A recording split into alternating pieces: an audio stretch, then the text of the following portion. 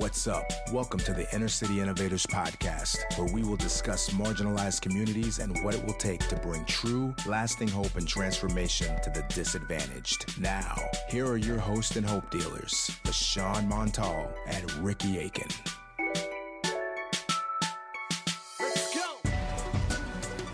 What's good, everybody? Welcome back to the How to Be a Hope Dealer podcast. I'm LaShawn Montal. I'm here with my boy Ricky. How you feeling today, baby? I'm feeling great, bro. Happy to be back after the weekend we just had. Yeah, man. Likewise, I want to jump right into that. We had a monumental weekend this weekend. I want to give us a round of applause for this amazing weekend that we had today.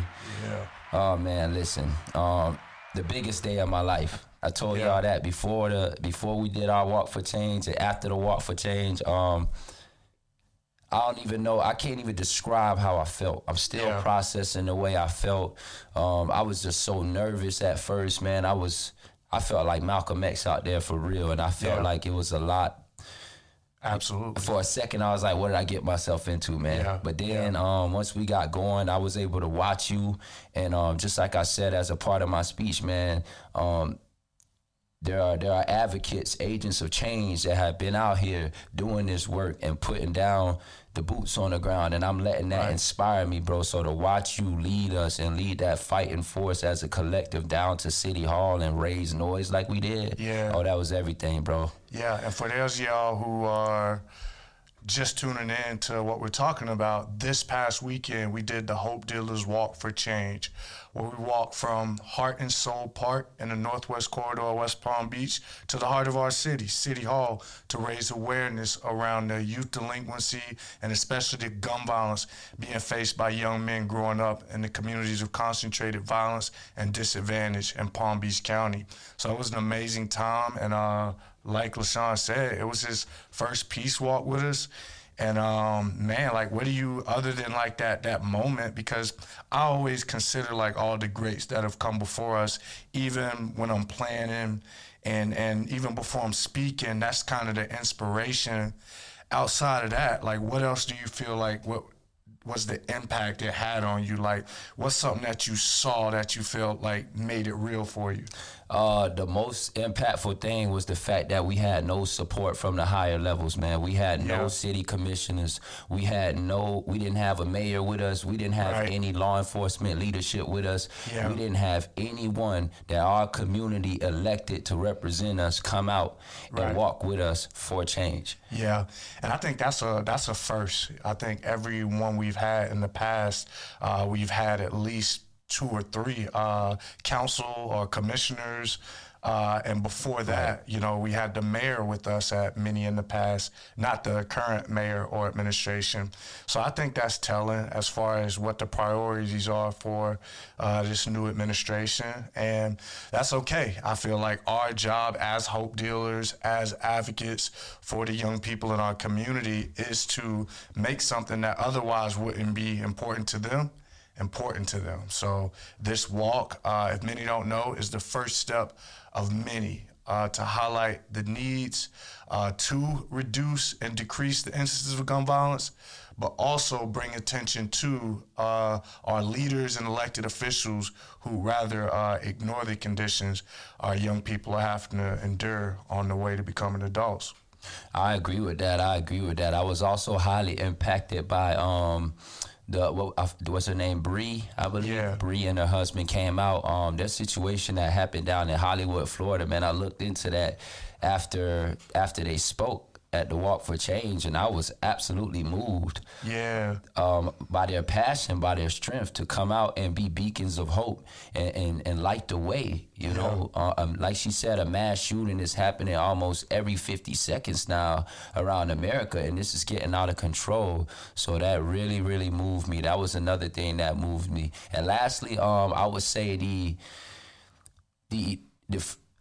percentage of the black community that I saw come out to the Walk of Change. I mean, I was very excited to see how many kids we had, but I just wanted to see more of our community, man. If I had to give you anything from it, I just wanted to see more of our community come out and walk for the change, baby. But the most important thing, I told my wife when I left, I said, man, I was so excited to see the barriers of race broken in this walk for change, to show our community that we can band together. We could break these systematic, agendas that have been put on our communities, and we can work together hand in hand to repair all of the links and all of the broken, missing pieces. It was amazing, bro. Absolutely. And I just had to pull up the story as well for those who didn't know that a 16-month-old boy named Amari was shot while celebrating Memorial Day weekend with his family at the beach, doing what any kid would be doing on that day. And we're talking 16 months old. He was victimized by gun violence.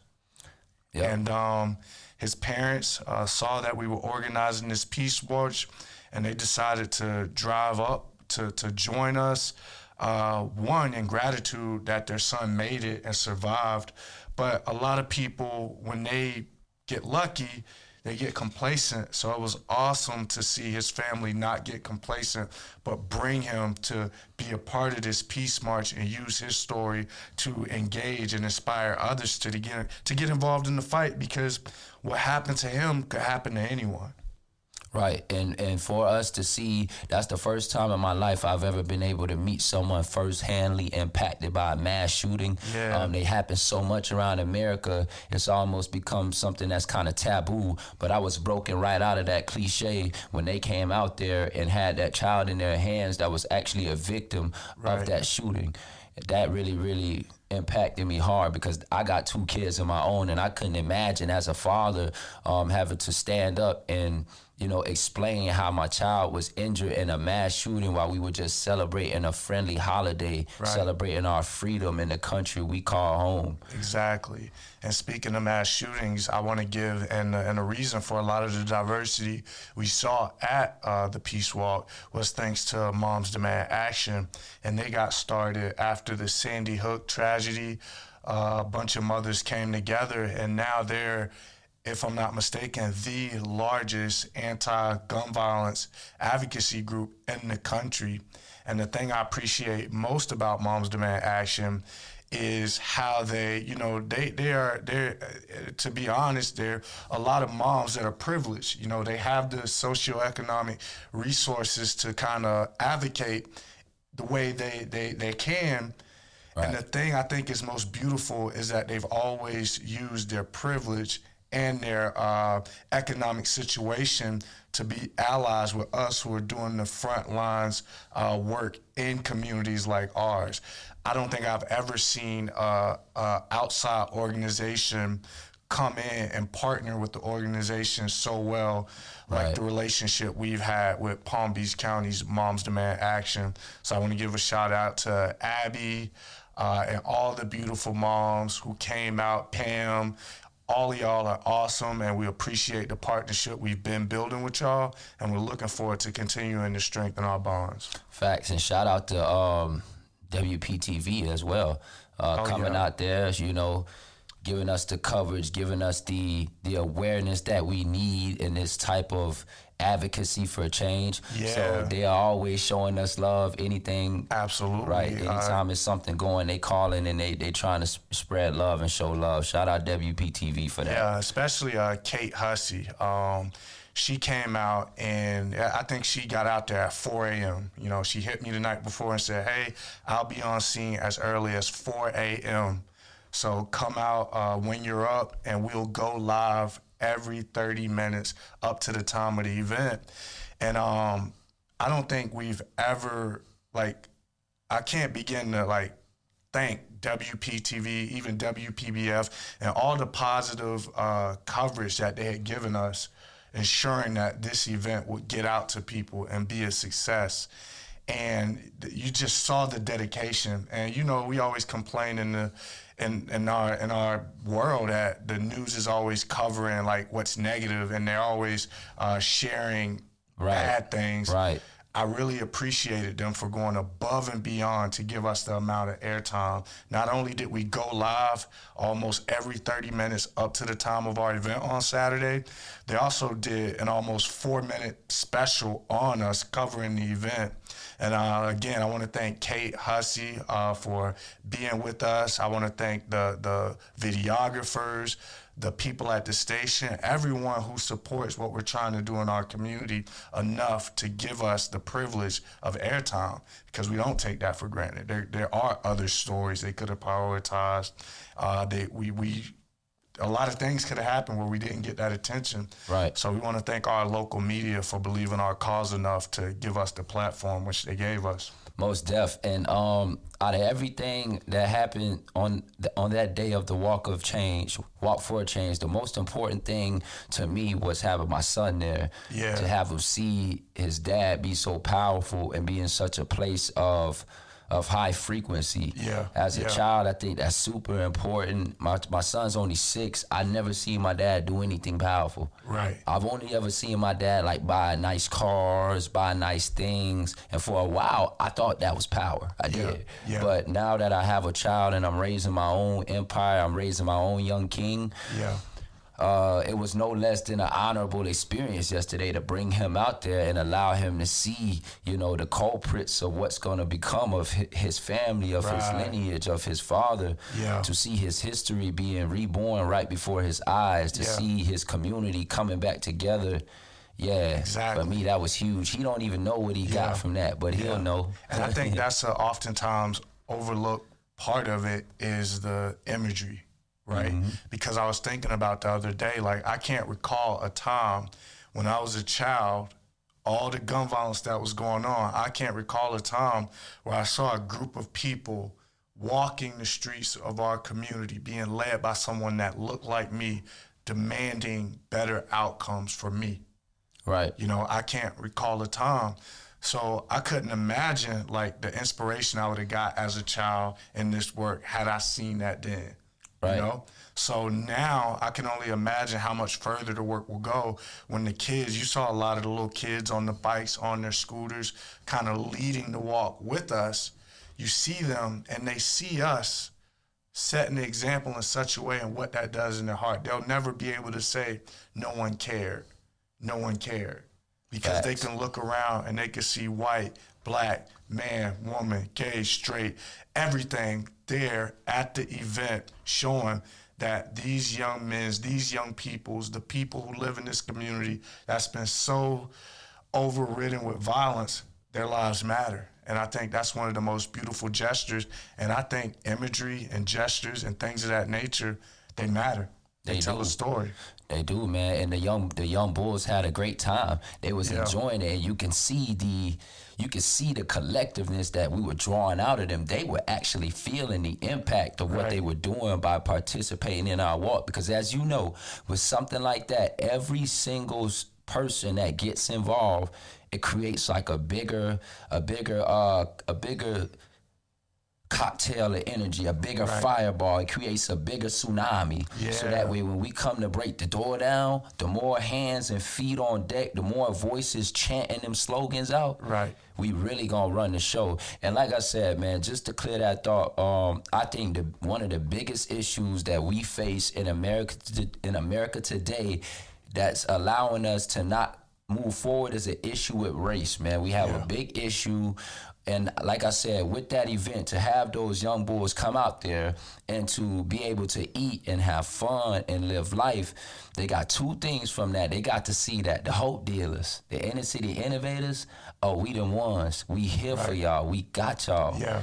They seeing everybody with the hope. They'll never forget us for that. Right. Never. Yeah. That's number one. And then they get to see what we are taught at home in our community, that the white man don't care about us, or that, the white man is this or the white man is that, is absolutely ruled out, because they can see that they are out here for y'all. They understand what's going on. We are breaking the divides and the barriers and showing these children Right. And I think the point you're trying to make is that all white people aren't bad. Exactly. You're not saying that just because the white people that showed up there, that's right. And I think that's it's like the way how you say, like, you know, like we might have our grandma grow up. You know, grandma don't know how to think, so she instilled that in us. And some of that stuff still gets instilled in those kids to where they go to school. They look down on their teachers if they're white. You don't want to listen if somebody white teacher. So for them to see that and see all of these people from the other side here, that is so abnormal in that community.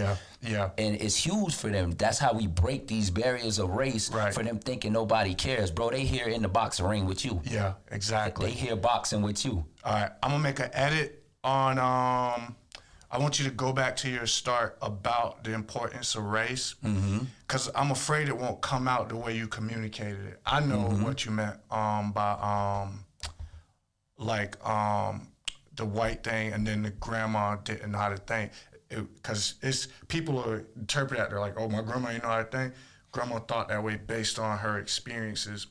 So let's run it back. We'll run it back from where you said one of the biggest things, however you want to start that conversation again, and then go back into it. I got you. You ready? Yep. Okay, so yeah, bro, like one of the biggest things I got from it was like just to see the collective effort from the other side to break the barriers of race. You know, a lot of kids in the black community, they have this train of thought, this thought process where because I'm black, nobody white in America will care. Right. But for them to see that we have individuals that are of a different descent than you, a different ethnicity, different race, what have you, to come out here and support you of this magnitude, it's huge for them. Exactly. It's huge for them. And you're so right, bro. I always say, like, we didn't create the conditions of the inner city. Right. Our racial legacy in this country did. So if we didn't create it, we're not going to be able to fix it alone. Black people have a part to play. White people we all have a part to play to undo the harm that's still spewing effects today. And you touched on something very important, right? When my grandma raised me and gave me my racial lens, she gave me a lens that worked for her in the 60s and 70s, right? When she was dealing with racial oppression, she wanted to keep me safe, so she taught me how to see the world and white people in a way where, by and large, I needed to protect myself from them because she had to protect herself from them. Right. But if I kept those walls up that I was taught to have up, I wouldn't enjoy the privileges I enjoy today, rather through relationships, through resources, through networks, and things like that. And a lot of our community loses out simply because they have a 1960s paradigm in a 2023 world. Right. And you can't be if you can't see. So I think events like this help to break down the walls. They break down the barriers. And a lot of the physical barriers that we still see, I think, can come down once we take down the emotional and relational barriers that exist between us. I got you. Facts. And that's just the way it's gonna have to be going forward. We're gonna have to break this thing with the kids, which is why we come with the youth, we come for the youth, we come at the youth, because you know, like you say, a lot of our elders, they have their minds made up. Right. They are, you know, centralized in their own trains of thinking and their own action processes and patterns of behavior, and we just ain't pulling them out of that. Exactly. It's just not going to happen. Right. So, and we're not here to fight people who don't see the movement. Like, if you don't see a need for hope, if you don't see a need for positive and aggressive energy in regards to doing everything we can to save a young brother from the clutches of the grave and imprisonment, then you're just not down with us. And that's okay. Like, you'll never hear me begging anybody to come to our events, right? Right. You got, like, some people who are important, elected officials, think you should call their office and request them. No, we're not doing that. Because if the issue of gun violence isn't enough for you to stay engaged, then I question the motive of your engagement in the first place. So I'm super grateful for everybody that came out. Like, it was hot, but you know what? It didn't rain. Right, that was perfect. I'm so happy it didn't rain, man. And so we had people that were willing to make themselves uncomfortable. People, not only was it hot, but to many of these people, this isn't their community. This is the hood, right? When they hear about shootings on TV, it's happening in this community. Right. So they had to put a lot of their comforts to the side to choose to suffer with us, to send a message. And I want to take a moment to give a highlight and a shout out to some of the sponsors we had that made this all possible. For sure, man. For sure. Definitely. This is the first year that we ever had all the expenses for the walk covered by sponsors. So first and foremost, I want to thank Craig, the law offices of Craig Goldenfarb, for coming on as an ambassador level sponsor, man. Like, he donated $1,000 to cover a lot of the food, drinks, music. We had the Star Family Dental. They sponsor entertainment. The Kester family, food, drinks, and dishware. Vintage Charitable Foundation. They brought out some voter engagement folks. Big Ed on the DJ booth. Moms Demand Action brought out popsicles. They brought out waters, soda, they had soda, it all. everything, man. Florida Rising brought out an ice cream truck and helped us with infrastructure. Kelsey Lewis from our board was at Sam's Club at 9 a.m. making sure we had what we need. This was like a community level, all hands on deck. Everybody who's concerned about this issue had a hand on the plow, and that's what I appreciate most. And we're going to drop a round of applause in there for everybody that played a part, man. We and really making sure that was a sensational event. I had so much fun. My kids had so much fun. Yeah. It was just great, man. It was great. And tell me about that, like, because I don't want to, like, gloss over, bro. Your kids were there, man. Like, how important is it, do you feel it is to have kids at an event like that where they're around that kind of energy? What long-lasting impact could you foresee this having in your kid's life? I think it's super important because oftentimes when you come from our community, we take our kids around collective environments, but these collective environments got a lot of smoking going. Right. A lot of, our uncles might be drinking, our aunties might be, cursing, having a ball, dancing. I'm not saying these are any negative things, but I'm saying these are the environments our children are used to. Right. So when we switch the paradigm, we bring them out to a cookout. Same thing. This is a cookout, but this got a whole nother objective to it. Right. We are walking for change. Yeah. We advocating for our people. We're not trying to tear our people down. We're not trying to fight. We're not trying to argue. It's all these people from all these backgrounds, all these ages, and they can see that. And they can see that there are no barriers. I think that's the main thing for them as children, to see there are no barriers. Right, exactly, bro. No barriers. Exactly, man. And I remember I seen Nay. Nay is one of our super volunteers, and he was out there throwing the football with a couple of the kids, man. And you could just really see the excitement on these kids' face. Like, when you come from a community where your dad ain't around and you kind of lack positive male influence, because a lot of the male influence you got, I wouldn't say that it's negative, but it's filled with men that are trying to survive. Right. You know what I'm saying? And if the black male image is only one of trying to survive, and you're never exposed to what it looks like to be a black man and thrive, you're gonna build your whole model around survival. Right. And we feel like that's what's wrong with our community. A lot, you think about the theme of the walk, to keep young men free and alive past age 25. I said it at the walk. If you're not mentally prepared to live past 25, when 25 hits you, you're going to be surprised, caught off guard. You're not ready. You're behind.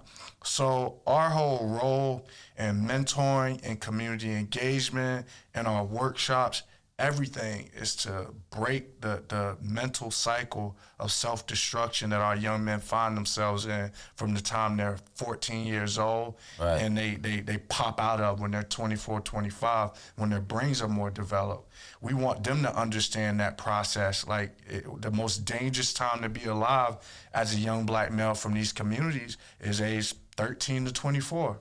And 25 is our mature point, man. They say that's when we mature enough to essentially throw our lives away as men. They think at the age of 25 you should have cheaper car insurance because you're smarter now. You should be able to get cheaper down payments. Everything will get cheaper when you turn 25, and I think that's kind of interesting that we drive that as well. Free and alive past 25 because that's your midlife point. Like I'm there right now, and I feel like I'm in the middle of my life or something.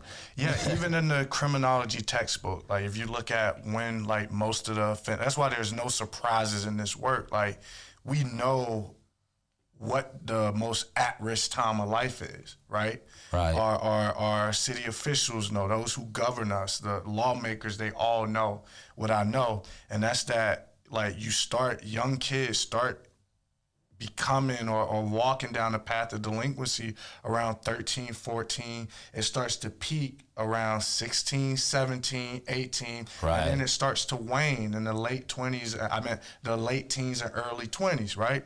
So if we know that, right, and we got these communities that are filled with young men most likely to take a bad path, why aren't there more organizations there to catch these kids between the ages of 13 and 21 instead of less? Right? If you look around, you could probably count dozens of organizations in our community that are working with little kids. Right. But those same little kids end up in delinquency programs, right, and become offenders, right?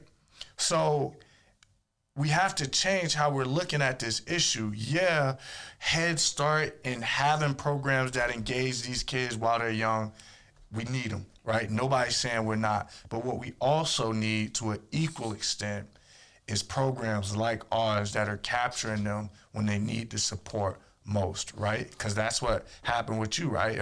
It wouldn't have mattered if I knew you when you were a kid, right? If when you were 19 going through what you were going through, you didn't have the support. If you didn't have, like you said, not just yourself, but the program, the advocacy of the program to actually, welcome me into, right. You had that backbone that you had built with no advocacy at that time. It was all Ricky. Yeah. You had your few here and there, but for the most part, man, you were putting it in, bro. And I wanted to add to that. It's like, it's a whole nother, we could go real left with why it's not enough organizations like ours, and it could go very up and down, but I do see it is a little increasingly difficult for violence prevention organizations and youth delinquency organizations to get the funding that we need to actually rise to the level that we need. A lot of the funds are shifted over to the people that focus on the children in domestic violence homes or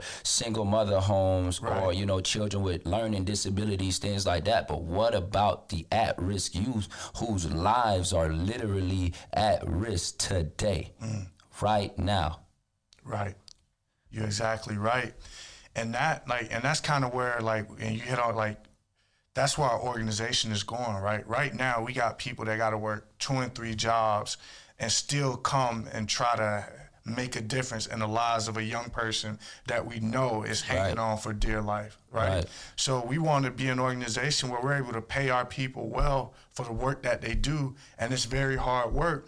So I'm looking at y'all, the listeners, the viewers, who say that gun violence is an important issue, who say that the lives and futures of these young men, y'all agree that they are important.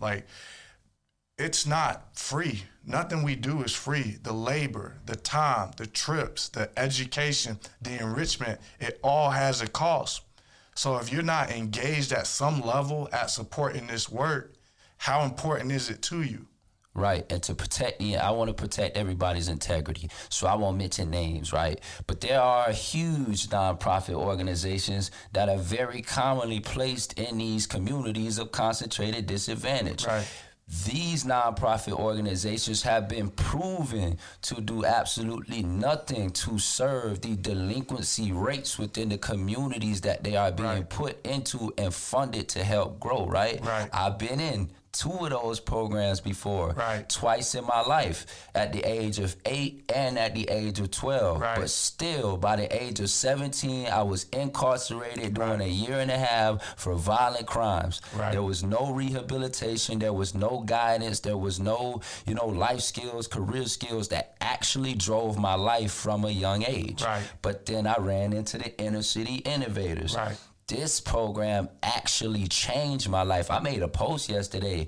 I tore the internet down because I posted a picture I took on my 19th birthday with my Inner City Innovator shirt, bro. In the program, I had just met my son. That was a powerful moment. Yeah. And then at the Peace Walk yesterday, same thing. Yeah. Full circle, right? Full circle, and you see how it all comes together. So my whole point was with this was they will fund and advocate for these humongous entities, nonprofit entities in our communities that don't really impact us. But then Inner City Innovators actually impacts and changes the lives of you from a young age to where they get 17 and 18 and they don't offend. They are not. Their risk has been significantly lower, absolutely mitigated completely. Exactly. What we do works. Yep. We are the little engine that could. There we go. We are the little nonprofit that could. And then we got the little friends with us. Exactly. We've been doing it without support, and we're going to keep doing it without support. Like, if people don't see the promise of the work, like I say all the time, bro, I'm going to be doing this ish until I'm dead, right? That's it, because I wouldn't be here if people hadn't done for me what I'm trying to do for you and other young men that we work with. It's not a job, it ain't a career, it's a calling. And if you don't operate with that sense of purpose in this work, you got no business in it. So if you miss the Peace March, the Peace Walk, the Hope Dealers Walk for Change, if you missed it, that's okay. We have a whole list of exciting things that we're gonna be doing throughout the summer to keep this issue before everyone. We're going to be showing up to city commission meetings. We're going to be in the community, engaging them, trying to recruit young men into our program, getting our anti-violence workshop literature flooded into the streets. By the time school comes back, we're going to have safe passage opportunities to make sure kids are getting to and from school safely, and a host of other things. So, as I've always said, this Peace March is just the first of many steps. We are hitting the ground hard. We're hitting the ground often. You got any closing thoughts, LaShawn, that you want to share with the people before we get out of here? For sure. I just want to say, man, to piggyback off what Ricky said, if you missed this Peace Walk, that's all fine and dandy, because we be doing these forever. There will never be a day in history ever again where there won't be a Peace Walk by the Inner City Innovators, the Hope Dealers. It's forever. So next year, stay tuned for the date. Stay tuned for the time.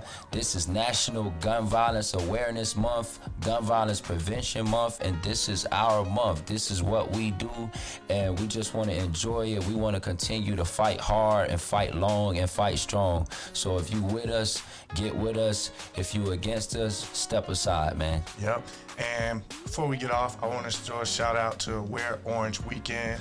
It is Youth Violence, Gun Violence Awareness Week, June 2nd through 4th. We had our event June 3rd as a part of Wear Orange. So that was phenomenal. Exclusive Orange Hope Dealers out there. Man. Yes, sir. It was Orange Hope Dealers shirts everywhere. And so next year you'll get a chance to do it again, man. Like we are partnered up. This is a national movement. We are just a local manifestation. So stay tuned. We are really looking forward to keeping this work forward. We can't do it without you. Donate, donate, donate. Share, share, share. Peace. We out.